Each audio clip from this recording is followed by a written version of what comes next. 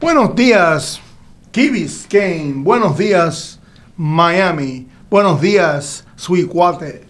Buenos días, Hialeah, donde amanezca el día. Buenos días, Aventura. Buenos días, Miami Beach. Buenos días a todos los amigos del sur de la Florida. Mi nombre es Go Mac de WSQF Blink Radio. Esta mañana quiero hablar de los asuntos en Cuba. Quiero comprender, quiero entender, quiero que ustedes sepan mis posiciones. Sí, estoy de acuerdo con comunicarse con los comunistas cubanos en Cuba. Muchos son de mi edad, muchos solamente saben la vida que le ofreció los hermanos Castro, pero la verdad es que hacerlo de esta manera a la luz pública, frente a frente, no va a dar más libertad al pueblo de Cuba.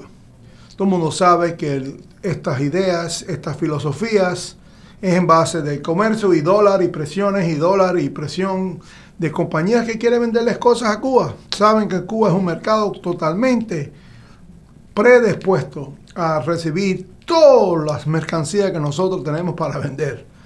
Cuba no tiene nada, ni clavo ni martillo, ni condón ni tampón, ni medicinas, ni bacterias, y muchas enfermedades. En este momento hay una restricción de viajes a Cuba y hay unos anuncios del mismo Departamento de los Intereses de Estado de los Estados Unidos diciendo en agosto de 2013 que tengan mucho cuidado con el problema de la cólera y el problema de la dengue en Cuba.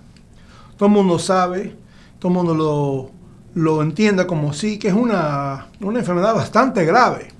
Tan grave por sí que la gente regresa de Cuba a Miami y se mueran.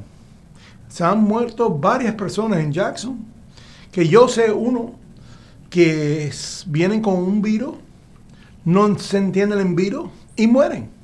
Es como una enfermedad que no tiene cura. No sé si se puede resolver en este momento. No sé si se ha resuelto el problema de dengue y la forma de cólera que sale de Cuba. Pero sí sé que los americanos no deben estar tomando ni agua allá, ni piña colada allá, ni Cuba Libre allá. Triste que la ironía de americanos hay en una barra, el famoso... se me olvidó el nombre ya. Mira que estoy enojado. Nunca he estado. Como es la bodeguita del medio.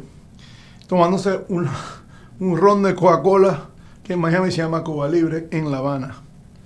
No entiendo por qué nosotros los cubanos hemos podido esperar tanto tiempo de hacer algo mucho más proactivo en Cuba.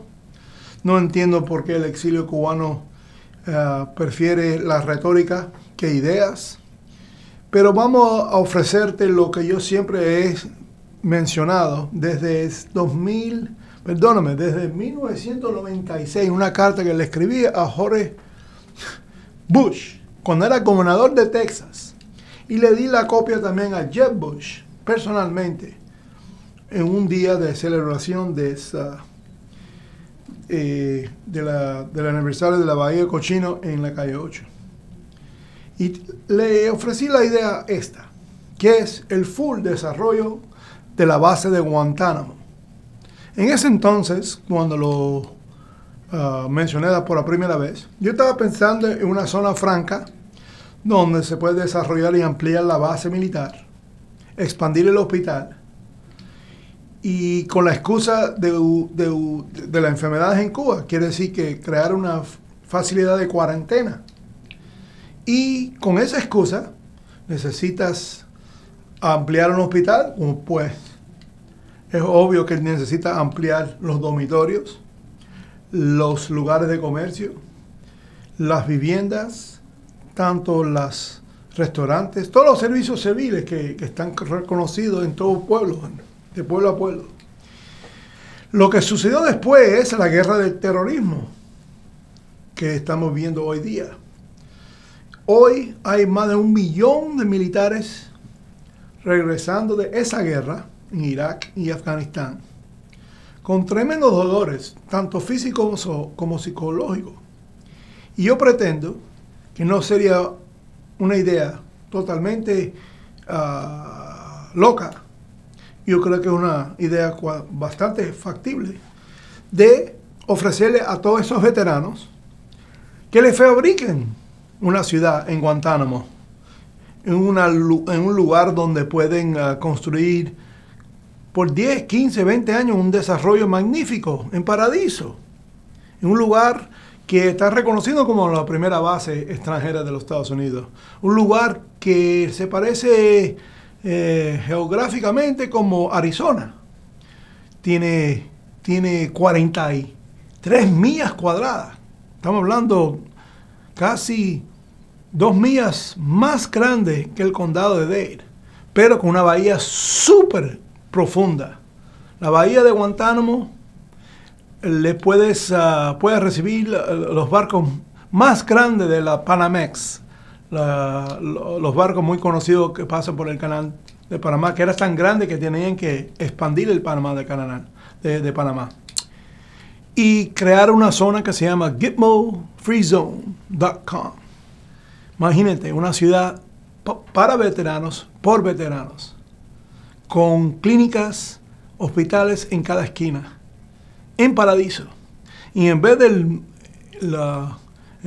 gastarse miles y miles de dólares en welfare y en programas sociales domésticos que solamente le dan nutrígeno a la pobreza, mueve todo ese dinero a la base de Guantánamo y le paga a los veteranos fabricar una ciudad.